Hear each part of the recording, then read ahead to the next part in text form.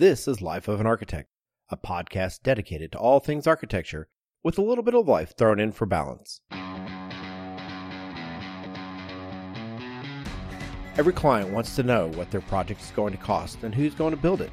That means sending the drawings out and getting contractors involved.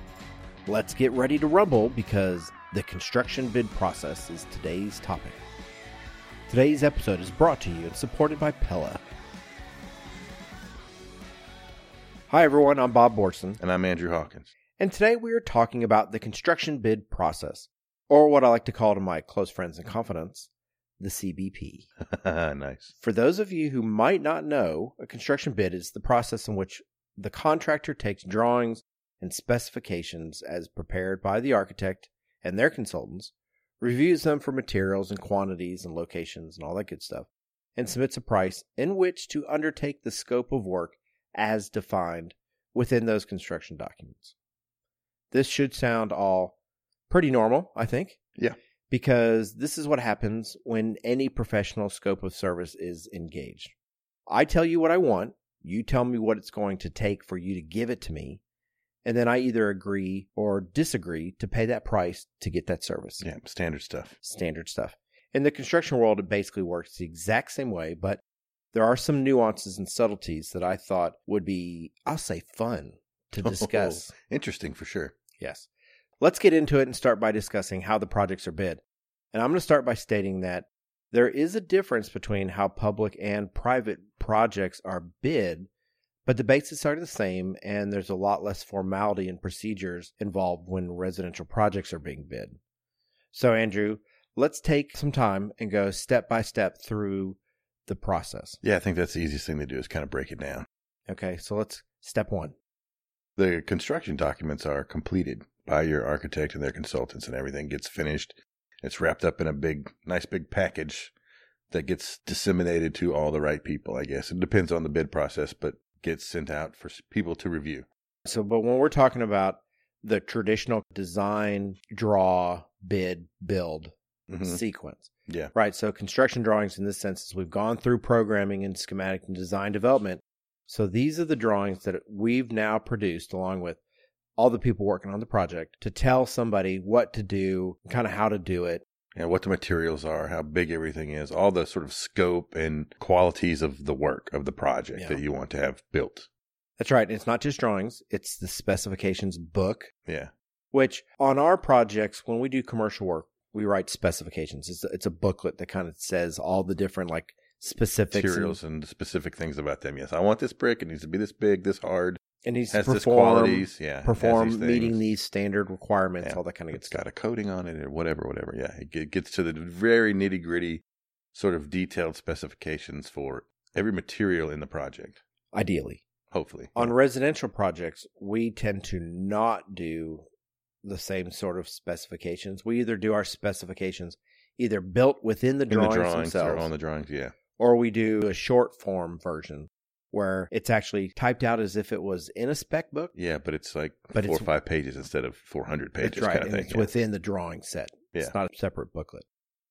Okay, so once we have all the drawings collected, we are going to go into step 2, which means we're going to advertise the project to be bid. And there's a couple different ways that can be done too, because you can do invitation to bid, meaning you go out and you select the people you want to have look at the project. The contractors that you want. Yeah, usually it's a combination of people that you know good work or people that your architect has said does good work or, a family friend or something in some strange cases. Yeah, right. But typically a group of people that are on the same level. They're on the same playing field. Well, let me ask you this. On your jobs, does the owner ever say, I want these people? Because normally we're responsible for finding the contractors. I think sometimes. I think it depends. But granted, the clarification on this too is that this is typically only for private work. For public work, you can't typically invite just a certain number of people. Sure. Yeah. So if we make the distinction, there's public work, which is like schools and other projects that city buildings, anything that the public is funding. So Correct. If your taxes pay for it in some way, shape, or form, then it's a public project. And there's a lot of rules that go along with that for the bidding process. So we're not in this instance, we're not talking about that because that means everybody gets to bid on it. Whoever wants to bid on it can bid on it. The invitation to bid is something that in my office, we pick those contractors. Like we vet them. Either we already have a relationship with them. Yeah. And sometimes the owner may bring a contractor to the table. Yeah. Typically it's maybe one or two. But we still have to, we vet them. Yeah. Yeah. But sometimes if they're just adamant about it, well, you say, okay. And in your mind, you know that they're not going to get the job or be right for the job, but you kind of let them go through the process. Yeah. Maybe this is a bit of a rabbit hole, but in our office, and this is not as true as it used to be. It seems like the sphere of people I work with seems to be getting tighter and tighter in some regards. But it used to be, at least on residential projects, we had a small army of people that we would call to because they were specific to, well, is it a new house or is it an existing house? Is it a renovation? Are they going to live in the house when the Gotcha. Yeah. Is it a modern house? Is it is it a traditional house? Yeah. So when we vetted these people, and we also would say, this is like an A-level contractor, is a B-level contractor, C-level. One is the A-level is the guy who like anticipates all the holes in the drawings. He's a high enough caliber contractor where he'll say, well, this thing and this thing are at this gold-plated standard of product. So this third thing that I don't know what it is, I'm going to plug something in that's at the similar same value. Yeah, gold level standard. Not I'm Right. going to put in our sawdust toilet from last week. But then we have B and we have C. And Sure. part of that has to do with the value for what they're providing. So the A guys, in my mind, they're great at what they do. And that doesn't mean that the C-level guys are not great. It could be that they're a low-cost provider and they're great at performing that role in that capacity. Because we have projects to where the people we work with may not be able to value paying extra for this superior product, so they don't see value in it. Again, it's sort of like you're saying, sort of A, B, and C, that the ones that you have in those categories all do good work. They just do good work at that sort of level of That's right. quality and service, right? So it doesn't mean... Yeah, it's like saying I have 3 different cars. One's an A-level car, and that's my Ferrari, and one's a B-level car, and that's my Ford Excursion or whatever. Yeah. And then my C-level car is the Yugo that blew up in my driveway 12 years ago or something.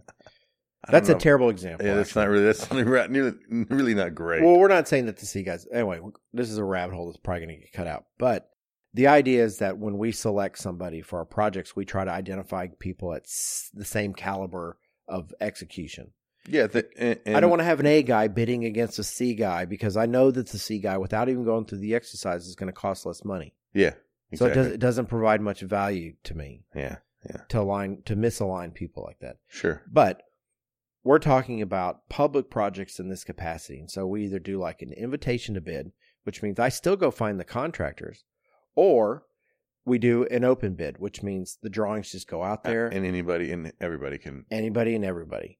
And I'll tell you, I'm not a big fan. I've had to do a couple of bond-related projects, did a couple fire stations, and we had to work with, the open bid process.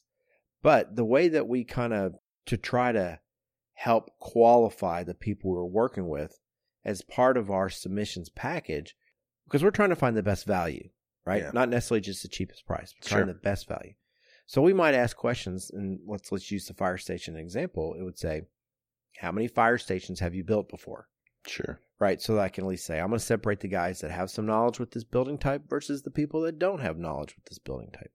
And I might even go on to say, how many projects have you done with this municipality? So that they know like how the system works and how the city works and that kind of whole process, yeah. And then I could even go one step further and go, how many fire stations for this municipality have you done before? Sure. So if we start looking at how we evaluate people, we can say, well, your bid might be 50%.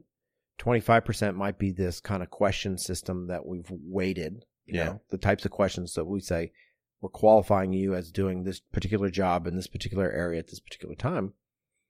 And then we'll have a third version that basically just allows us to say, the last 25% might be the interview process. Like we bring the people in and we try to work through the process with this low bidder. Sure.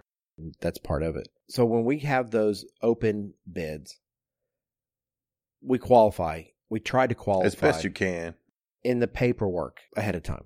But when you do the invitation to bid, we do all that pre-vetting work up front. Before they even get to submit a bid. That's right. Let's talk a little bit let's go to step 3.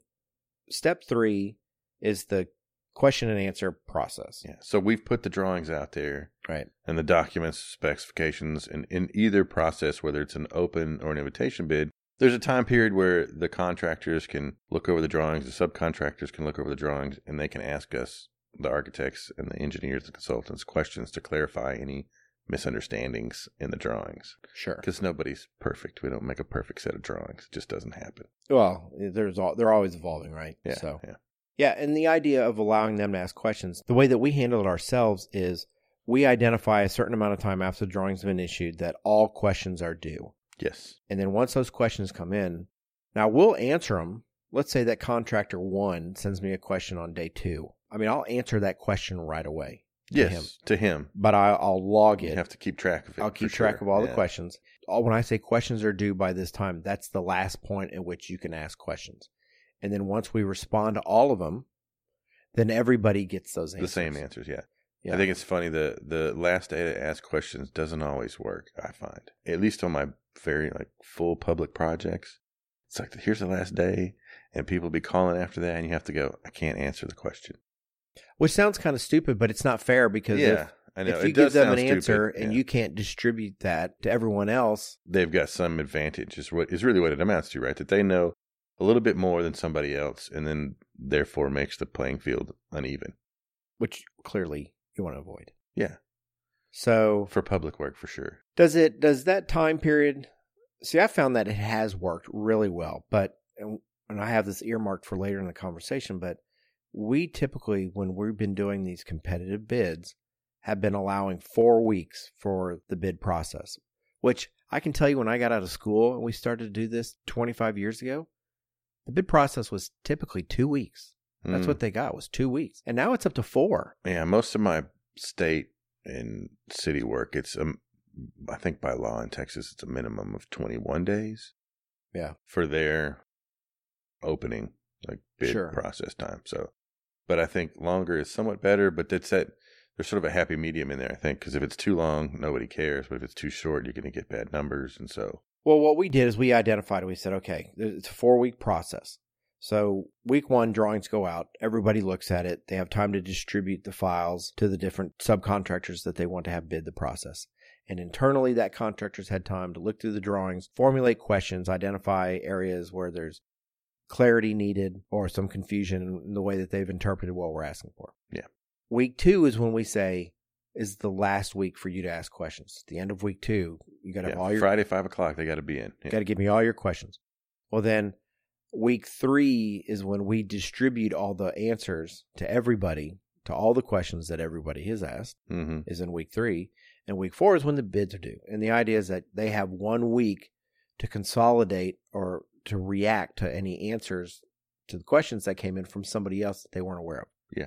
So that's what we go. That's the 4-week process. And since we're kind of so far into it, I'll just wrap it up.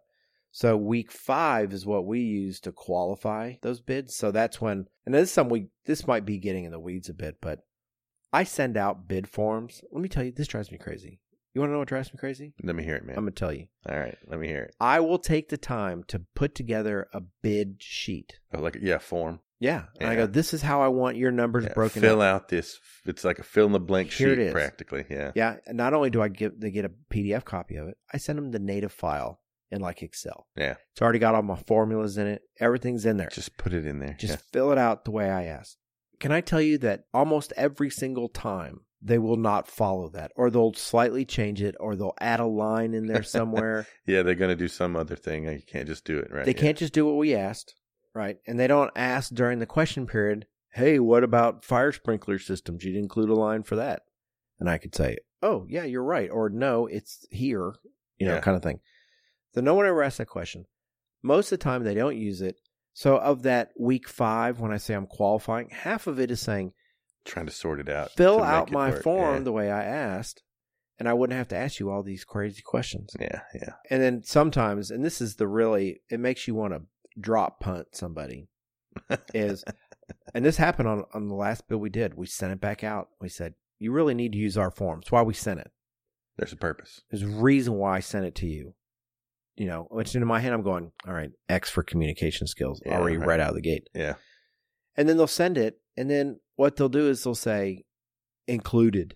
Like if I say like window material and window labor, say that's two things I wanted broken out. They'll give me a window product price, material, give me a price, and on the label they'll say included. Yeah, in the price above. And I go, that defeats my purpose here of what I'm trying to accomplish. Yeah. And the thing that I don't understand is maybe these contractors don't realize. They have to understand this. Do they not realize that this is really me trying to look out for them? Because if they send in a bid, let's say I get 3 guys that bid it, and I'm just going to pick doors, and I have $100,000 from bid for doors from contractor 1, $102,000 bid from contractor 2 for doors, $37,000 bid for doors for contractor 3. Yeah. I'm going to call contractor 3. I'm going to say, you might want to take a closer look at your doors. Let's chat about that. What'd you include? What did you price? Because your number is wildly different than someone else's. And if they don't break out the numbers the way we asked, I can't help them catch these mistakes. You might want to make sure that you didn't accidentally forget that there's 3 more stories of building here and you forgot 80 doors. Something like that. And all of a sudden, something that made your bid so low. Yeah, and now your $60,000 you got to find somewhere else, and we're going to play this cat and mouse game throughout the whole project on where can you like whittle $60,000 to out of cover everything this hole? else. Yeah, for sure. Yeah. So that drives me bonkers. So if you're a contractor listening to this, there's a reason why we include these forms. And it's not because we don't like your system. And I'll tell people, you can send it to me however you want in your own stuff, as long as you include it in the way that I asked for it. Our goal is to kind of keep it in check in the sense of to make sure that everything's there so that before we get started, there's not something missing or we haven't overlooked something. And it's the same reason I think that we ask you to look at our drawings and send us questions, because maybe we overlooked something. There's a check and balance in this whole thing to help keep it together and make a good project in the end. Which ultimately, isn't that everybody's goal? It should be. It should be. Well, I think it really is. I don't think there's the person walking this plant that doesn't do what we do, or as a contractor, or as a developer, or as an owner that wouldn't say, my objective is that we have a positive experience with building this project.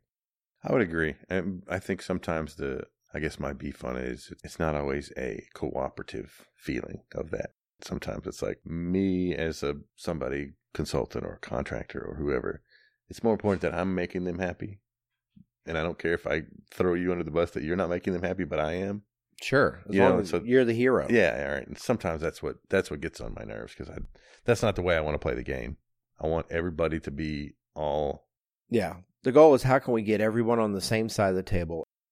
So let's move on to step 4, which is reception of bids. It's where we have it kind of identified. Yeah, so at this point, it's been 3 or 4 weeks, and all of the contractors have had a chance to look at the drawings, look at the documents, and now they're sending us their numbers, their bids on hopefully the forms that we provided, but maybe not. Right. And so now we're receiving them, and that's kind of when that process starts to check over things. We just had the same project bid twice. So it was a shell building package, which we had bid, because we were trying to streamline the process. Speed it up, yeah. And then we had an interior build-out package that was priced out. It's private work, private development. Mm-hmm. So the bids weren't like sealed. And in the case of the first bid for the shell building, when all the bids came in, if they were late 5 minutes, it's fine. It was okay. Sure. We're not going to kick it out the door. And the truth is we found stuff that people had missed for the entirety of the next week as we're going through it. So the bids numbers are constantly changing. So I don't feel too like, oh my God, if you don't get it in on time, sorry, you got to kick it out. But that is true. That's public work though, for sure. Yeah. If you miss, if it's Serious 2 o'clock, business. it's 2 o'clock. If you're there at 2 o'clock in 30 seconds, you're out, right? Can you imagine? Yeah, I do imagine. Has it happened to you with regularity? Yeah. It's the same for like submitting for work, because we go after public work via SOQs and stuff. And if you're a minute late turning in your requirements, they just drop it off in the trash, or they let you take it back. That's crazy. Yeah. I mean, I get why it is. Yeah, I mean, they have to be that way, and it's fine. And again, it's one of those things to me that sort of sets the precedent of, right? Like, if you can't do this very first thing on time and in the manner it's supposed to be done, well, strike against you, I guess. But it's pretty hardcore.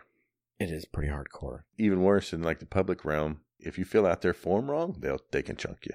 Yeah. Well, I mean, I can do that too. Hardcore. I can do whatever I want. I know, but you don't have to. But like they can. I mean, they're almost required to. Yeah. I've been in a couple where somebody forgot to sign bid surety form or something, or it's like the very last thing. Dude, they got kicked for a public project. More from Life of an Architect in just a moment. Andrew, as architects, we spend a lot of time on job sites, don't we? Yeah, the good ones sure do. Have you ever seen anything that you weren't expecting when you're on a job site? Like a lion tamer or like a meteorite? I can't say I ever have. What about spray-on truck bed liner? Well, yeah, in the back of every pickup truck on the job site. No, I mean truck bed liner as a building material. That's what the team at Pella came up with to solve a unique challenge another architect brought to him. Of course, this architect wanted super large windows and was working with Pella to make it happen. Pella needed a way to prevent condensation while maximizing the amount of glass and minimizing the mullion profile. After utilizing thermal modeling and conductance testing, Pella's architectural engineers concluded that a coat of truck bed liner applied to the extrusion would solve that problem. That's what differentiates Pella from its competitors, innovation. And the innovation at Pella extends beyond the products and tools and services they provide to architects, from their new architectural design manual that uses augmented reality to the team of architects and engineers whose only job is to help architects achieve their design intent. Complex projects require more than custom products. The Pella Architectural Solutions team works as an extension of your design team, providing custom services for the building envelope. Pella's focus on innovation has produced another winner, and it's a great example of the way they think about their products. Inspired design, exceptional detail. Check them out at Pella.com. So the information gets submitted. You get an envelope. It's sealed.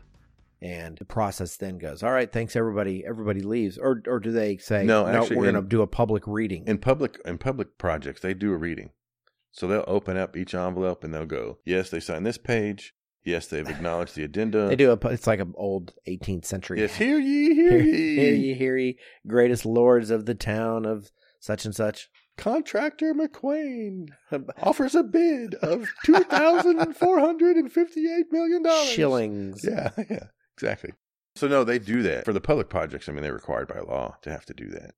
How much of it do they read, though? Do they just read the final number, or do they read all the qualifications? No, it just depends what it is, right? I mean, typically they don't read, they verify that they've signed some form that they typically have to sign, and then they'll read typically the bid number. So if the basic bid is $3 million, alternate one is, $2.2 million, alternate three is $300,000. And they'll read all those, and that's it. Yeah. And they'll say, they say they've acknowledged all the addenda. Sometimes if they have requirements for bidder's insurance or, some other kind of insurance thing, they'll say, they've made those requirements. Right. And so when when you and do leave, people sit around and they go, dang it, Miller Construction beat us again by $3,000.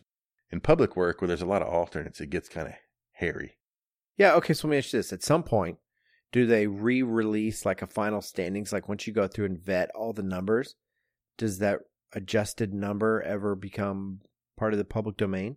And since they read what the values are at the very beginning, and you're like, oh, because that happened to us on one of the projects we did when I first started my last job. I walked in, they're like, here's this project we're doing. It's done. The CDs are wrapping up right now. You're gonna I had nothing to do with the drawings. Yeah. I didn't have nothing to do with the project. And you're going to construction manage this project? Yeah, and I had to be from the architect side. I was CA, yeah. Yeah. Oh my gosh. And here's what it was. It was for a big community center, and everyone was really busy, and the city also wanted to do this planning and this addition to their planning and development building. Mm-hmm. And so they made it the two contingent. You couldn't do the choice one without the other. Super nice rec center without doing this kind of little dinky work-a-day addition to the planning department building. Yeah.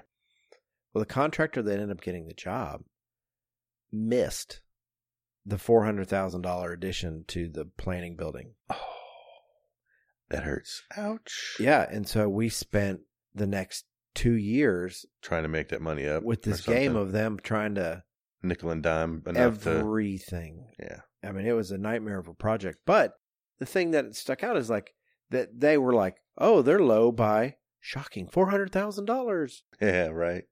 And it was never kind of entered back into the public domain that bid was not really what it was read to be in public forum 3 weeks or 4 weeks ago. These are now the correct numbers. Yeah, I don't know. I don't think that ever really happens. Because at that point, they're like, I don't care anymore. Yeah, I mean, if they got a contract, maybe if you were the second low guy, maybe you care. Because I guess the premise there is, if these are all qualified bids, low guy gets it. But that's the thing, right? Is that somewhere in that process that you're talking about, somebody kind of dropped the ball without going, hey, do you have all these things? And do you have the other addition to the other building? Right. And really, that's what we're kind of talking about what step 5 is, which is the evaluation and selection of the contractor. It's like yes. Once we get past the initial numbers being read. And again, like we were talking about, in the public realm, once the bids are there and they've met all the requirements, you kind of don't have an opportunity to disqualify anyone per se. Right, sure. We had talked about last night was that in the private world, kind of if you get a set of 5 bids, the high one and the low one, you kind of toss both of those and work with the ones in the middle because they're probably more accurate. I mean, unless they're really close. Yeah, the idea is that they're probably clustered together. And typically there's one that's really high, and then there's one that's really low. And then there's a few that are similar together. But I would imagine during this time period, you're able to, even on public work, you're able to evaluate bid, how long they said they would do it, and the quality of the people that are submitting the work, right? Like somewhat, because a lot of times we were able to put a scale to it. Like as long as we identified it before everything got sent out, like I said earlier, we said your bid is 50% of the determining factor of who gets selected to build this project. It's not just low cost. Yes. And then we put 25% into this questionnaire and 25% in this other kind of category. Really, part of the reason we came up with the questionnaire is because we go, this is how we can vet out all the people that we don't, like if we knew there was a contractor or a group of contractors, so we go, these 3 guys are who we really want to do it, not just the random folks that they're like, I really got a good heart and I want to do my best on this job. Yeah. Not those contractors. So we were able to say, have you ever done a fire station before? Well, all the people we wanted really were like, well, of course they've done a fire station before. That's why we want them to do it. This is a very unique building type. We want someone with experience. Well, that's a really easy way to vet out a bunch of people legally. Yeah, just shrink the pool. If you were of a mind, you could start making that questionnaire so specific as to, in theory, you could whittle it down so you knew. That happens in the RFP process for us as well. Of course. You can get it narrowed down to exactly who they want just based off the questions that they're asking for your statement of qualifications that we're supposed to turn in. So they've got like, how many times have you worked with this district and how many of this exact project have you done with this school district? And is your office within X number of miles of, so they can whittle it down to there's really only one person that can answer all those questions. And it's the person that they really wanted, but they followed the letter of the law to make it happen. Law. Yeah. So, and then step 6, which is really kind of the last step in this process, just as a descriptor, is the contract negotiations and starting the project. So those are wildly different between public work and private work, but also they're wildly different between residential and commercial, other anything sectors. Else. Yeah, for sure. So for us, we tend to take anywhere between 1 and 3 weeks on a lot of our projects to get the contract kind of squared away. Yeah. Interestingly enough, the last few we've done have all involved attorneys. And I'd say like the last 4 projects have all involved attorneys. And then, in what sense? Well, I want my attorney to look over the contract. And I don't like that word, and we don't like this phrase. Yeah. So then they change it, and then it's got to go back to the contractor's attorney, and then they wordsmith it, and we go through this process back and forth, right? Yeah. What was interesting, so that's been like on the last 4 or so. I'd say for the previous 5 years, didn't involve attorney at all, which I thought was kind of remarkable. I know that our proposals in our office are intentionally wordsmithed so that they're easy to understand and the scope of work is clearly defined. Sure. Which is actually not that hard because most of our contracts are hourly.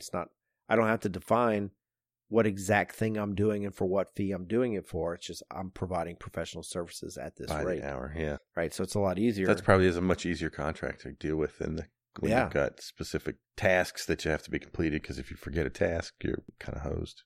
Do you end up using AIA contracts a lot? Yes. Right, so as part of your bid package, you tell everyone this is the contract we're using. Yeah, for public work? Sure. Well, yeah, and even that, it depends. It depends on the municipality or whoever it is, school district. They sometimes have all their own stuff, right? All my city work, they have their own.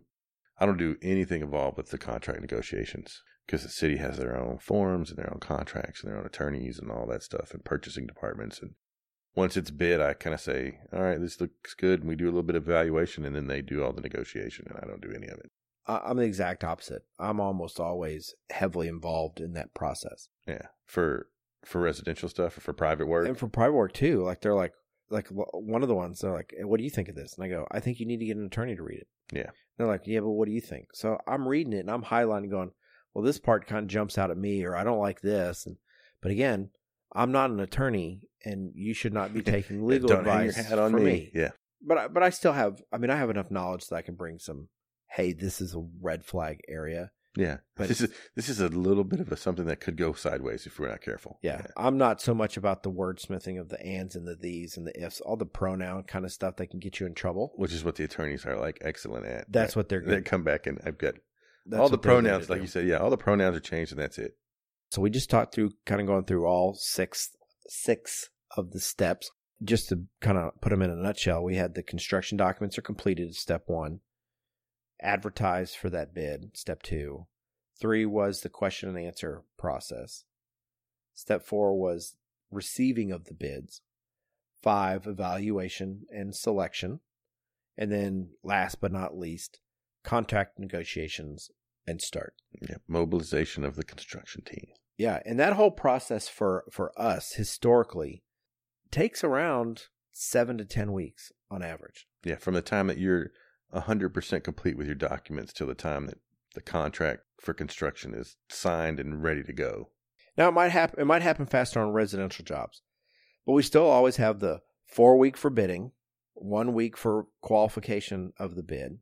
So we don't do a lot of competitively bid residential projects anymore. Yeah, I'm sure. I wouldn't imagine almost at all, none. Hardly. And I would imagine part of the reason that is because of the vast majority of the work that we've been lucky enough to take on is not speculative work.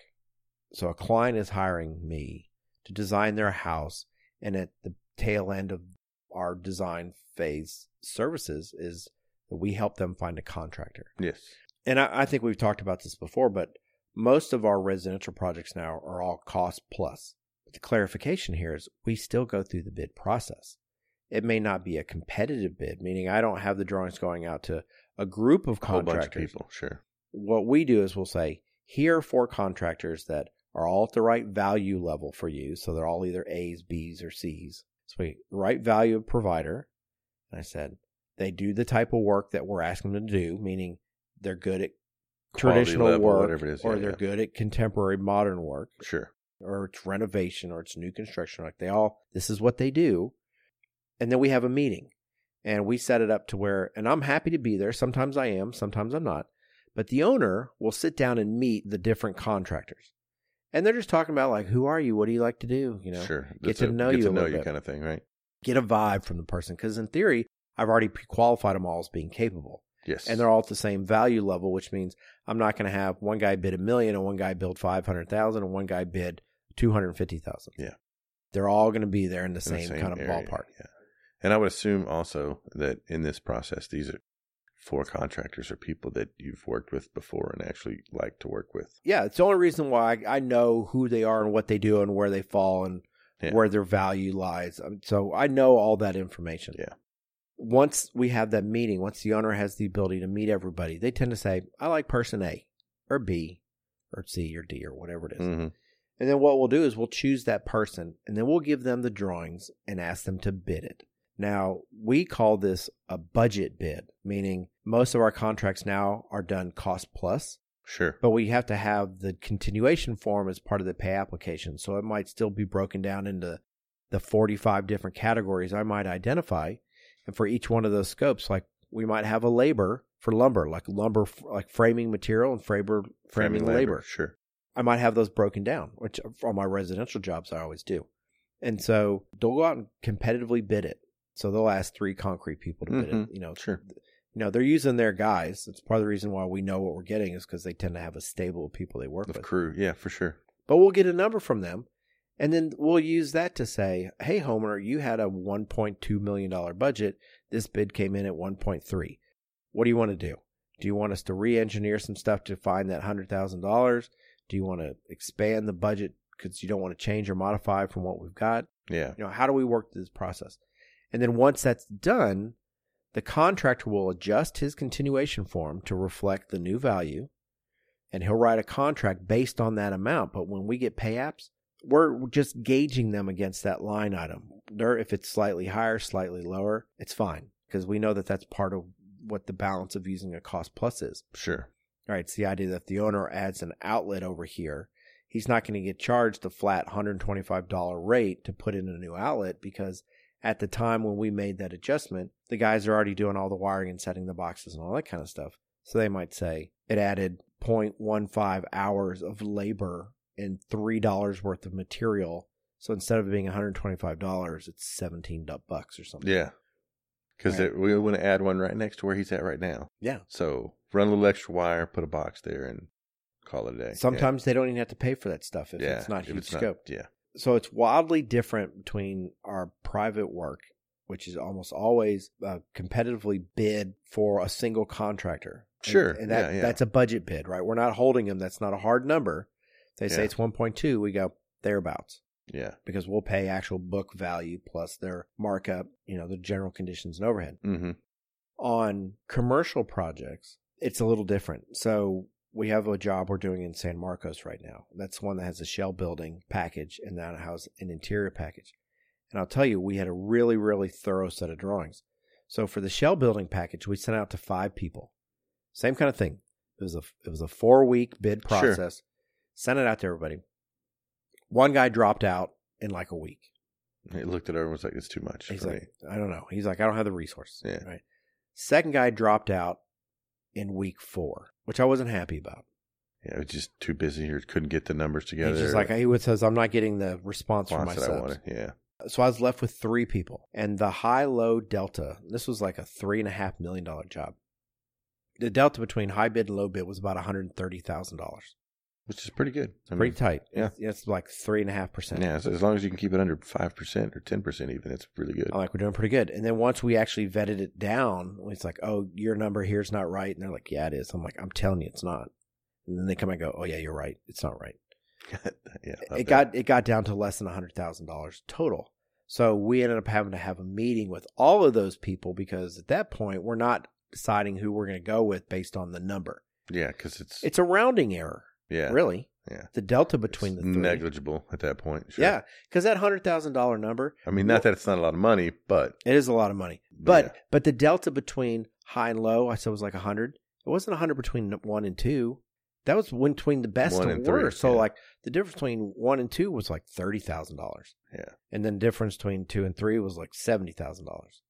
Right. So it came down to let's have the interview. Let's meet with people. And we ended up choosing the people we got a better vibe from. Quite honestly, that's how we chose it. Yeah. At some point that's what it comes down to. I mean, in that situation, you got to be like, look, we have, a pretty good vibe going between each other. And this seems like I can manage this for the next year or whatever. Yeah. Like I like that guy. Yeah. Yeah. We seem to get along. I can make a year out of it. I want to talk about the distribution of the documentation done digitally. Since the vast majority of my career we did a lot of residential, the first time this is how old I am now. The first project we did, you, Bob? so was we printed up like 15 sets of drawings in the spec book. Yeah. The contractor had to come pay a deposit. Yes. Which was like $150. Yes. To get the drawings in the spec book that they used for pricing. And then it was done when they were not successful. They gave the sets back to us. And you gave them their check back. And they gave their money back. Yeah, no, I remember doing that. You're not that old because I did that too for the first while on not just residential projects, but public projects. Well, nowadays, I don't know if that's still true. The ones we do now, everything's distributed electronically. Sure. Yeah, all of it, I think. I don't know. I get aggravated now where I have to submit plans for permit and I can't do it electronically. Where they make me print out a set of plans, take it down to the city. I'm like, what is this, man? Yeah. I'm driving in my Fred Flintstone car, with my feet out of the bottom. Just to drop off your drawing. Yeah, just to drop off my drawing. They have a pterodactyl come in and exactly. get them from you at the car. This is ridiculous. there's certainly some convenience for distribution of the Sure. documents done digitally. Yes. But here's one of the things I don't like about it. But it's scary, too. It's too easy to break the set apart, Yeah. which a lot of times, we talked about this last night, was the ownership of the entire package. I'll give an example because this is what we talked about last night. Same project, San Marcos. The structural engineering control joint pattern is slightly different than ours, Than the architectural. than the architectural drawings. And so they called the day the contractor called. Great. Love that they called. Yes. Better than not To calling. get a clarification. They said, they're not the same. Which one governs? I go, architectural. I mean, that's actually, whenever structural drawings are involved, I almost always say mine are going to be better. But I said, ours govern. But knowing what was probably coming for me, I pulled Travis, shout out to Travis. I pulled him aside and I said, I want you to overlay our pattern with the structural engineer pattern so we can see just how much of it is a duplication and how much of it is unique.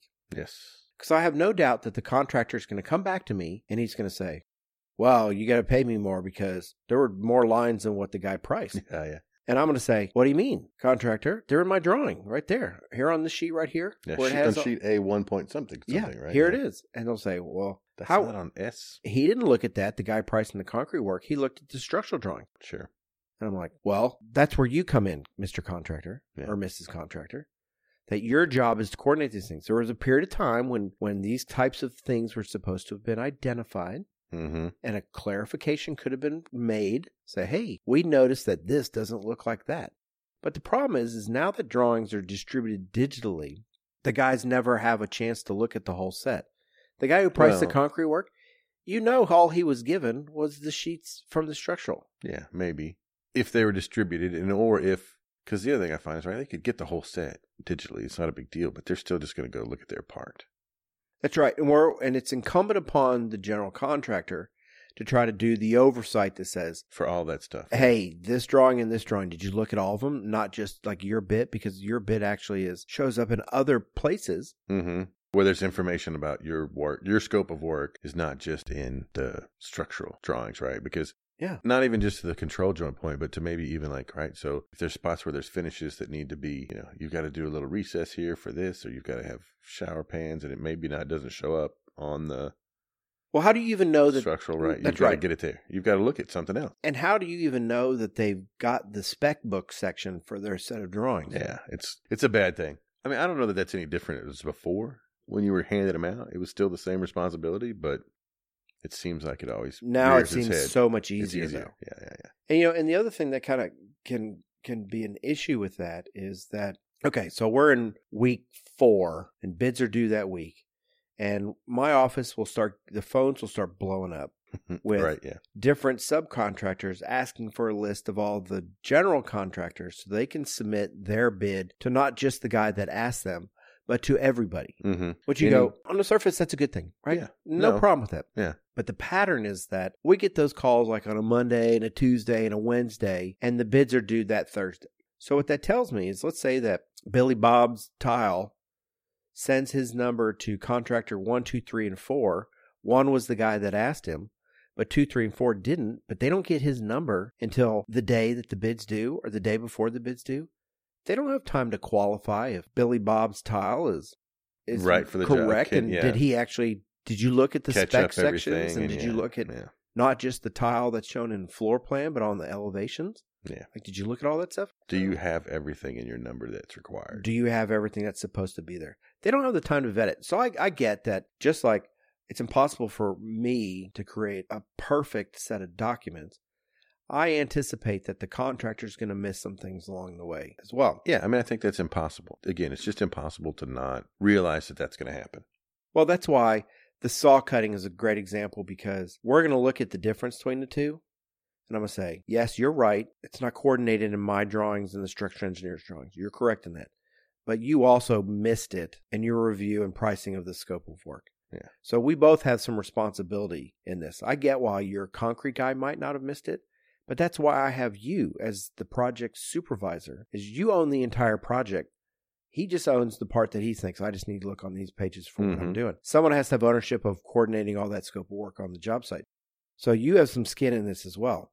So the idea then is we have a conversation to say, all right, well, how can we find something that's equitable? Because I don't expect to get something for free, but we could have solved this problem ahead of time and made a decision. Well, let's not do all the extra saw cut joints. Sure.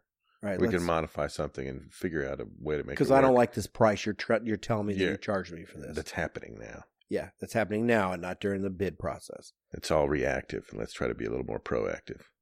Yeah, so I don't like that. Yeah. And then the other thing is when we do, and again, I haven't done an open bid in a long time, but when we have an invitation to bid and the drawings go out into these plan rooms that allows all these, like contractor, I don't put them in the plan room, but I'll give them to a contractor and he will so that all his subs can get access to them. Mm-hmm.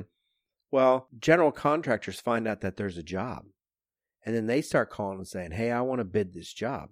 Mm. We have to say, no, this is an invitation to bid only. No, you are not qualified. I don't know. Maybe they would be qualified, I know, right, but I haven't qualified them. Yeah. Well, and it's just maybe that was your point, though. Yeah, right. Yeah. A little bit. It's okay. Look, we could keep talking about this on and on and on. It kind of can get into a deeper and deeper dive. But I think the next big part that we really would want to get into is on the project delivery methods, which we're saving for another podcast because that's a whole another ball of wax. I don't want this to be a 2-hour podcast. Exactly. It could be. So I'm going to say that's really kind of a 30,000-foot view of how that bid process works. So I'm going to go ahead and state the obvious and say that if you want to have a project successfully bid, regardless of any of the methods that you choose that we've talked about today, it all comes back to the quality of the documentation.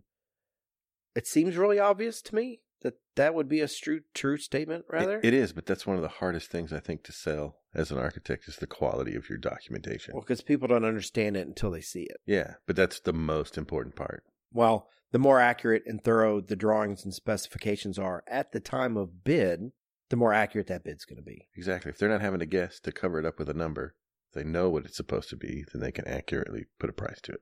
Yeah, so that's the bow on the conversation. Exactly. Good drawings. You can choose almost any different method that you want. Some might be more intuitively built into, like you wouldn't do it for this way. Yeah, you wouldn't do it for this. I'm not doing an open bid on a residential project, but I would if I'm doing a school building or something like that. Yeah. Okay, so it's time, because we're running along, it's time for my very favorite part of the episode. And in this case, we're going with a hypothetical today. Always the hypothetical. I love the hypothetical. Because we have no spare time. Well, we do, but since we're recording this one so far out, my spare time will be something that I was doing a month ago by the time this gets released. So this is true. So we're going to do the hypothetical. So here's the question for today. If you had a superpower, what superpower would it be? And could you avoid using that superpower for evil? Evil. And is it really evil? Or we're just saying sort of an overly super selfish deed? Well, considering that demons are not involved in this. Yeah. I'm going to say evil is contrary to the public good. Oh, okay. Yeah. Yeah, I still been trying to rack my brain about like what I would want to be. And I finally decided, I think for my own good, my superpower should be super speed. Like you can run fast? Like I could run fast or whatever. Yeah. Okay. Or maybe if it's teleportation, I'm not sure. Because I'm always late, right? So I feel like I should do something that I can make up for that so that I know that like, well, then I'm going to be late. If that's it, then you got to teleport because you don't be like carrying your briefcase and stuff. Yeah. Okay. So then it's teleportation then. Yeah. Do you ever worry about will you ever worry about like teleporting into a wall? Yeah. Right. I would think that would be a hard thing because in the comic books, don't they have it to where they only teleport to places they can see so that like they have to be able to visualize it in their mind so they don't like teleport half into the fireplace and half out of the fireplace. Maybe so. I mean, there'd have to be some rules involved with my teleportation. Yes. But I mean, I can't. I just have to. Superpowers have rules. Yeah. Well, I have to picture it, I guess. You have to picture where you're going to be. Okay. So you can teleport. So I can teleport. And I would be so happy with that because I could teleport all over. Yeah. And eventually. I'd still probably be late, but I can do it, less. Right. I would be seconds late. Okay, so let's talk about your evil tendencies. Yeah, I don't know what that would be, but I figure at some point, I might be really tempted to teleport myself into a bank vault. Right? I can picture myself. You're like, wow, inside a bank vault. I haven't gotten the last couple of projects I was going for, and exactly. Things are getting a little tight. Yeah, I just pop inside this vault. Just take enough, not all of it. Stacks. Yeah, right. couple of stacks of bills, and then It's a teleport out. victimless crime. Exactly. It's all insured by the FDIC, as they say. Poof. So yeah, I think, but I mean, I can think of a lot of other things I could probably do too with that whole teleportation thing, but. Yeah, because here, okay, so let's pretend now, like, do people learn that you can teleport? Oh, that would be terrible. I hope not. Well, you're just showing up. Like, someone eventually, unless you're popping into closets and stepping out of closets, to get to where you need to be, someone's going to see you doing it. Well, yeah, maybe. I don't know. I think that would be the trick, right? Yeah, because let's imagine that this is what's going to happen. Let's say that I know you can teleport. Well, you might start saying, well, I could hold on to you and I could teleport you to Shanghai instead of you having to pay $4,000 to fly there.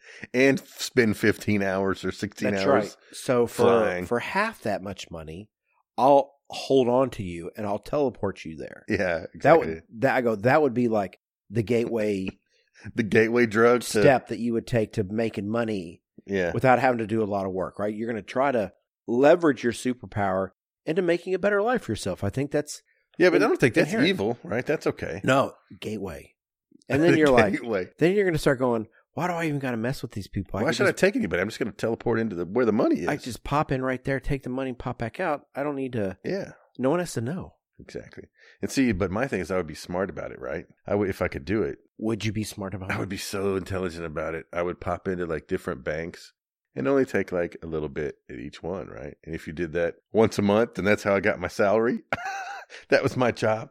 Pop in one day for a bank and take just a little bit, take a little bit to the other bank, and then it just take $1,000 a week. Yeah, something, right? Just well, the trick would be from all these different banks, though, right? And so, well, here's the trick: how are they going to miss $1,000? Really? You would pop into a bank, take $1,000, and then instantly pop to a movie theater to buy a ticket, and then they'll go, "We think you stole that money." You're like, "Oh no, I was in the movie. I bought this ticket." Yeah, right. Here it is. Here's you got a record of it. Yeah. So I think eventually, you're stealing money. That's where we've gone. Yeah, probably. You're going to become a criminal. Maybe. For sure. Maybe. Although, and again, I think I could use it for other stuff too, but the 12-year-old me would use it for a lot of different things than stealing money, but... Candy. Yeah. You'd be stealing candy. Yeah, or whatever, I think that would be the one. I think if I've thought about it enough, teleportation would be the thing. Okay, that's not a bad bad eventually, one. Yes, I probably would use it for my own... a definite own gain that was probably not through legal means. Yeah, you wouldn't be the superhero like I'm using my teleportation powers for good. You're like, good for Andrew. Yeah. Well, because I was thinking earlier, if I had super speed, I'd like rig the lottery so that I'd make the balls match my numbers, right? And they just wouldn't see it. Pop in and out so fast. Yeah. See? Right. It's stealing. That's criminal behavior. Exactly. Okay. I'm so bad. And yourself? Let's talk about you. Let's see how saintly you are with your superpower. You're about to be embarrassed on this. So I think my superpower, I always go kind of back and forth on a couple of them. Because when you have a little kid, I have a little daughter. Well, she's not so little anymore. But when Kate was younger, we used to play this game all the time because she was really into superheroes. And I think I decided that invisibility, because I chose invisibility as my superpower.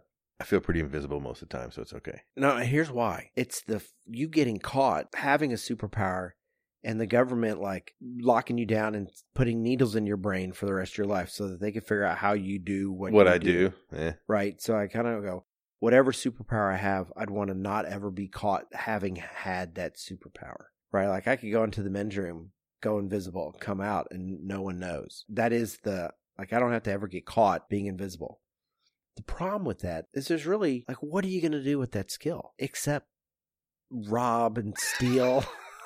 Except do the same thing that you do with teleportation. It's almost the same. Because again, if they had me stuck down with needles, I'd just teleport out. Boof, gone. No, see, the premise is they'd have whatever the thing that kept your powers at bay. Well, they could do the same for you. No, the idea is that no one ever knows I'm invisible. Okay. Whether or not come on. Are you saying that this is preposterous, as I describe my invisibility skills? Well, that they're so much better than my teleportation skills. That's is where right. I'm taking, taking issue. I'm just saying that. Because I got caught instantly. Somebody's going to know I'm teleporting, but nobody's going to know you're invisible. Okay. Well, yeah. Well, we talked about you're not teleporting in and out of closets. I could be.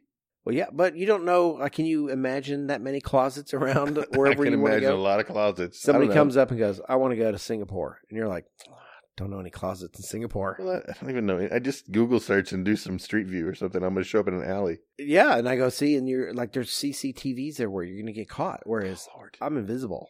At some point, somebody's going to see you be invisible. Unless every time you turn invisible, you're in the bathroom. It's going to be CCTVs. It's going to be like they're watching the screen and they're going to see me disappear, and they're going to like hit the side of the TV thinking there's a glitch.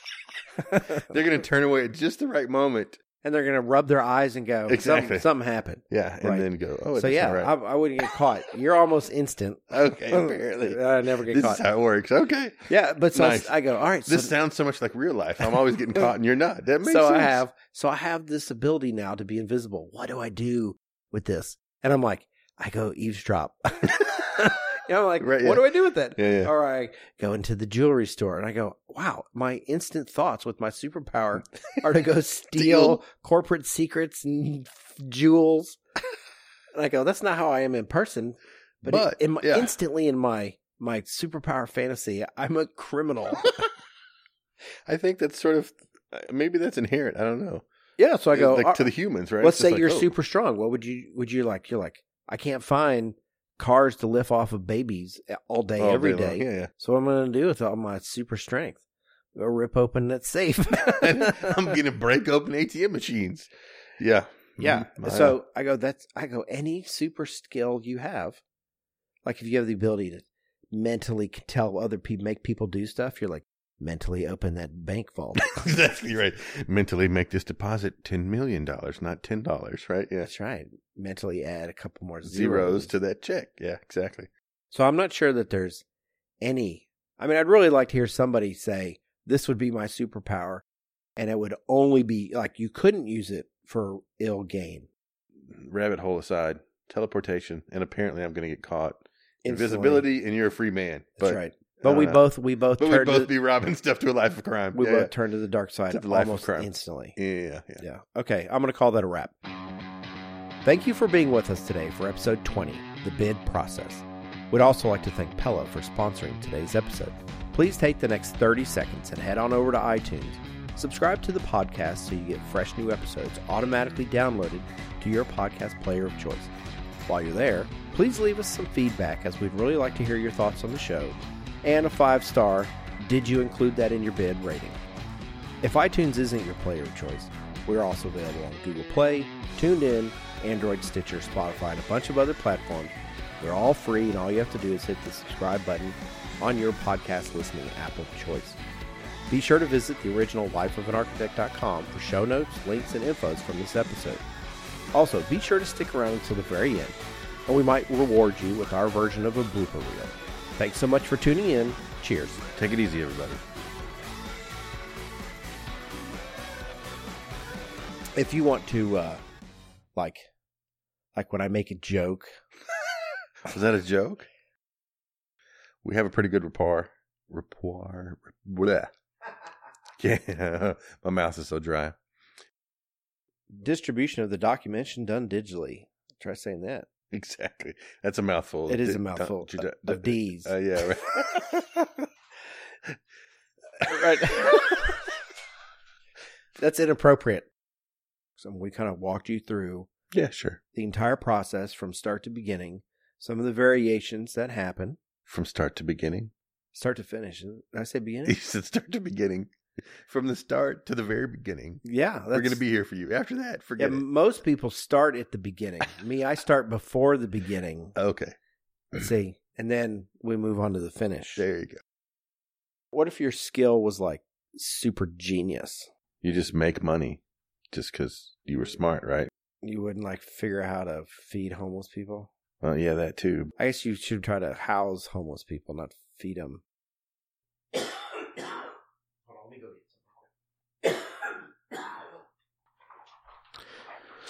Bob is taking a break. He can't stop coughing, so he's going to get something to ease his coughing fit.